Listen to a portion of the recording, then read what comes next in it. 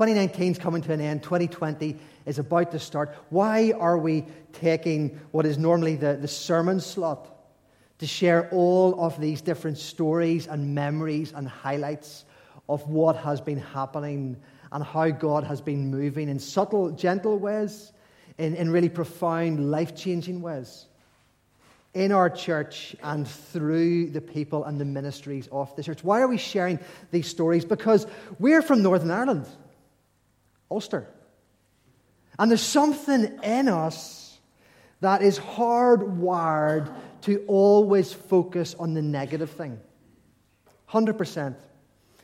Those new shoes you got for Christmas that you wore to Christmas Day lunch, that everybody around the table said, they are gorgeous. And then one person, probably your mother or your mother-in-law, said, why are you wearing those? What do you remember?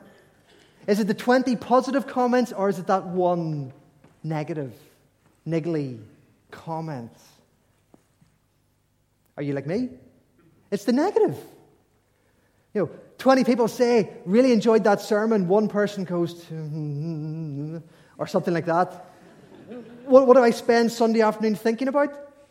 It's the comment. Yeah, of course. And that's not to say I don't want proper feedback and critical feedback, but just the way we're wired. We focus on the negative, the wrong thing that was said, the negative thing that was said, or even worse, the thing that we thought should have been said that wasn't said. We focus on what hasn't been done, what we thought should have been done. We focus on the disappointment. We hold on to the unanswered prayer.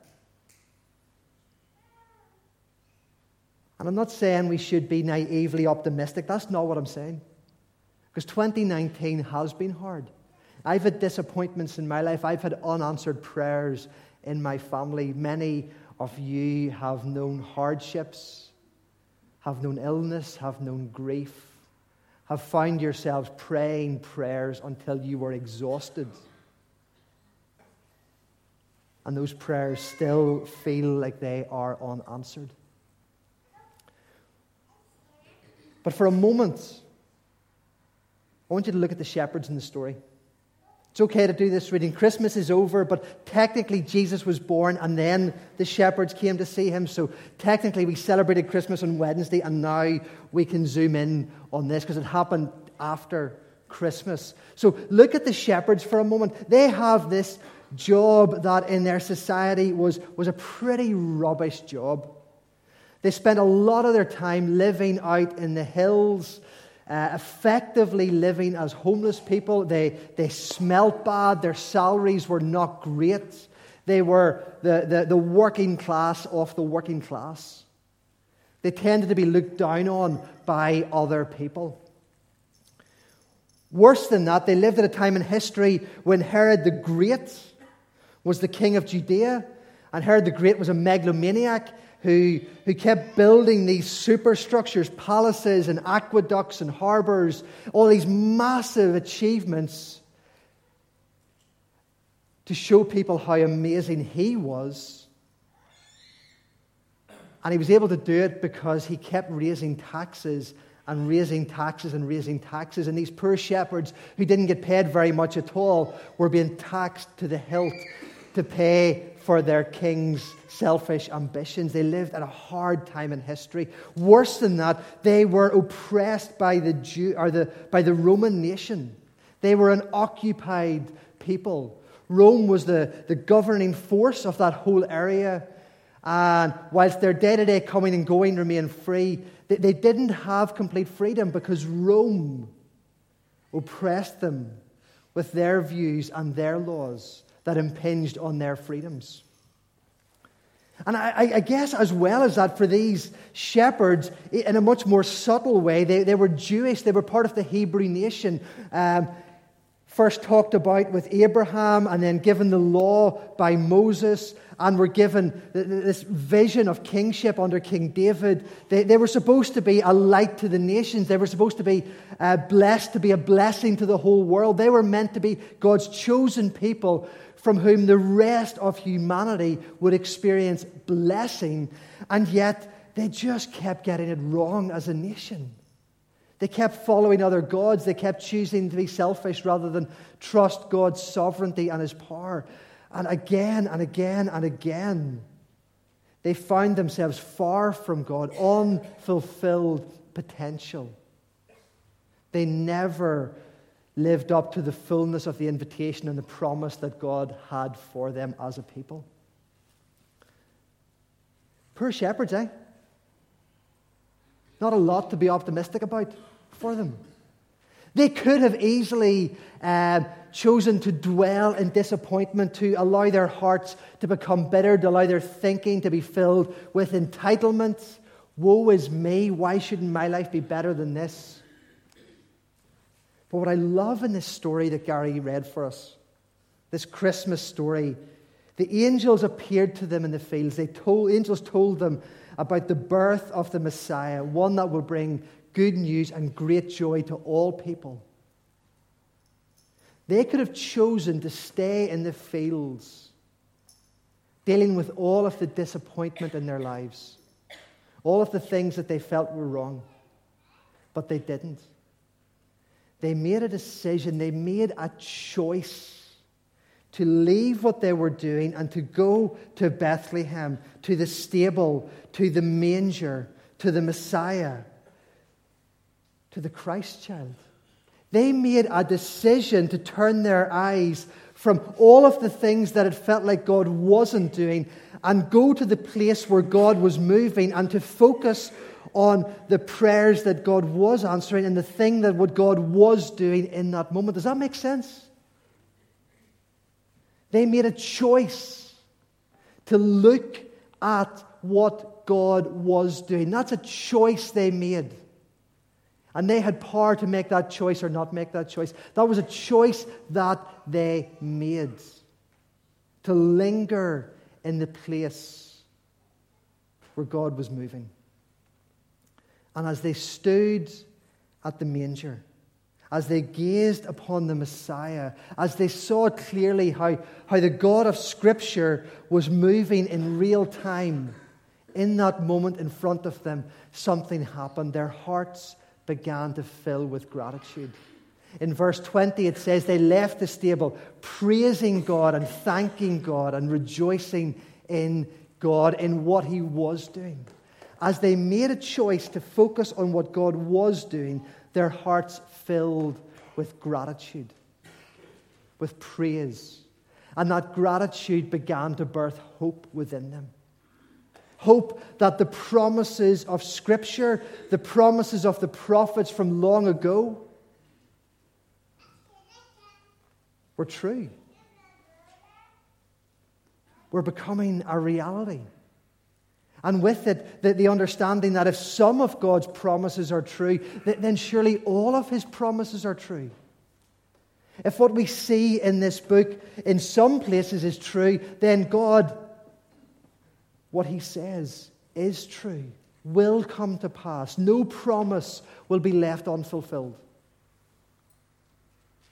Hope that the promises of Scripture were true. That gratitude began to birth hope. Hope that in the cultural moment that they lived in, that felt dark, that felt oppressive, that felt like their influence as a people was shrinking, that felt like God hadn't forgotten about them. All those things that it seemed on the surface to be. In that moment when they chose to look at what God was doing, they encountered Emmanuel. Not just the promise of God, but the presence of God. God with them in that moment. God hadn't forgotten them.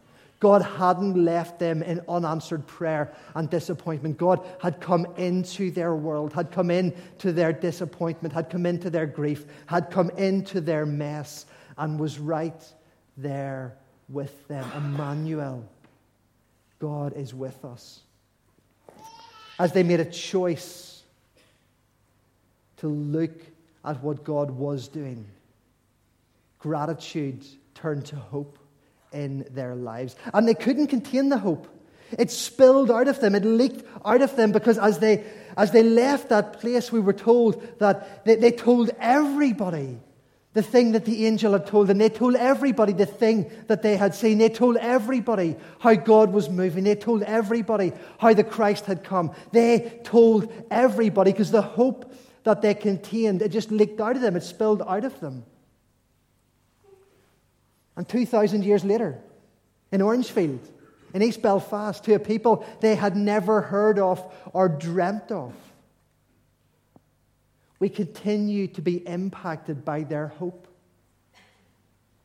by their gratitude, because they made a choice to focus on what God was doing. It's so easy to focus on what God's not doing. It's so easy to. It's so easy to linger in the place of disappointment and grief and fear and hopelessness. But this morning's service and the discipline of celebration, it starts with making a choice to look at where God is working, where His promises have been fulfilled, where His presence has been with you, where He has answered prayers. And it mightn't have been all the prayers you prayed, but where has He been working and moving and with you? Because when you make a choice to turn your eyes to that moment, to that encounter, to that answered prayer, when you make that choice, something happens in your heart. Gratitude begins to fill. Thanksgiving begins to fill. Praise begins to fill. And with it comes hope. It sneaks in. And hope builds faith, and hope builds trust, and hope builds perseverance, and hope allows you to hold on going into 2020 saying, God, you are real, your word is true, and I will trust you in spite of my circumstances. The shepherds left the manger. They went back into the hills where they were still cold and lonely. They went back into the hills where they were still oppressed by Rome. They went back into the hills where they were still taxed to the hilt. Their circumstance hadn't changed, but guess what? Everything had changed for them. Everything had changed for them because they had chosen to look at what God was doing. And that's my encouragement. That's my prayer for you. We've had loads of stories shared. Let me share my story. My Orangefield 2019 highlight moment. There were so many I could pick from. We've seen dozens of people give their lives to Jesus this year. Trust Him as Lord and Savior. Maybe in this church or through ministries of this church or by individuals. Just living faithfully as disciples. We've seen people learn to hear God's voice more clearly and step out in faith. We've seen wonderful events happen and friendships build through just one. We've seen so many things happen. But here's my story. Start of September, I was asked to go to the Bowls to do the epilogue. And I went down and I stayed for the whole session. I played a couple of ends. Is that right, Richard? Ends, that's what it's called, isn't it? Yeah. I'm not a bowler. But I played a couple of ends with them. And I dip in and out of the Bowls at different times. I enjoy it. I enjoy the crack. And I was down last year doing the epilogue. But I'm here now a year and a half in the church. And I was down at the Bowls bowling, and something was different. They were slagging me off. They were teasing me. They were bantering with me. You pray for a better shot, Gareth, that's shocking. They were giving me a hard time about it. And something clicked in my brain. I'm no longer the new minister. I'm no longer the stranger. I'm part of the family. These people in this room have enough affection for me that they're willing to treat me like one of their own. And I stand on this stage and I talk about church being family every week. And we talk about church being family every week. But I think consciously that might have been the first moment that I realized that I was no longer the new minister and I was part of the Orangefield family. That was my 2019 highlight, that the decision that we had made to trust God and to leave our life in Ballymoney and come to Orangefield. We've seen loads of answered prayer, loads of things happen, but in that moment it felt like home, it felt like family, and it's continued to. So thank you to the guys in the bowls, and thank you to all of you who have been part of that experience and journey with us. I want to pray as we bring our service to a close. We're going to pray, and then we're going to sing one song, and then you're free to step into 2020 with hearts filled with gratitude. Let's bow our heads.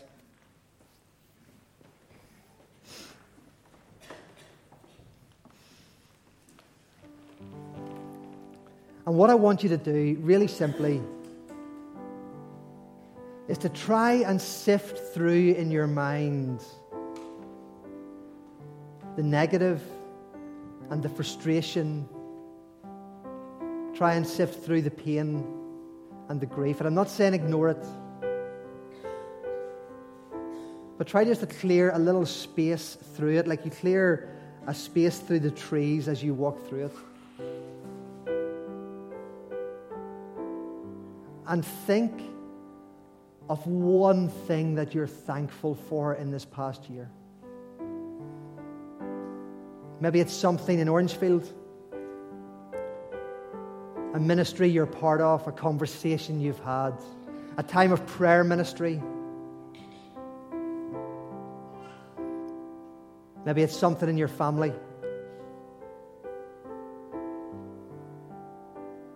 Something in your career.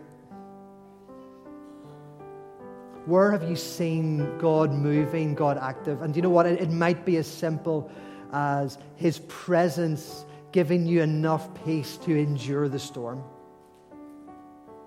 It might be as simple as, I'm still here, I'm still breathing, I'm still stepping forward.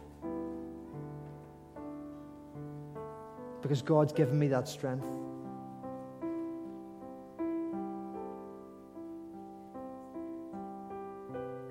It might be as simple as this, that this baby that was born in Bethlehem 2,000 years ago has been born in your life, that you are chosen, that you are loved, that you are forgiven.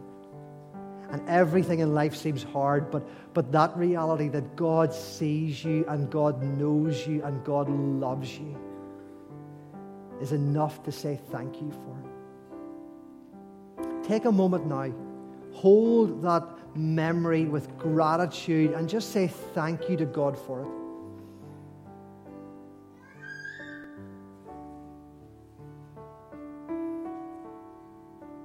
Praise Him for it.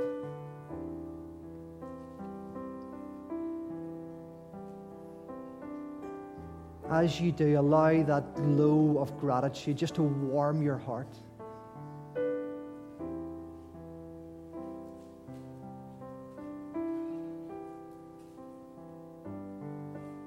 Holy Spirit, come. Come into hearts that are filled with gratitude this morning and allow faith to rise. Allow trust to rise. Allow hope to rise.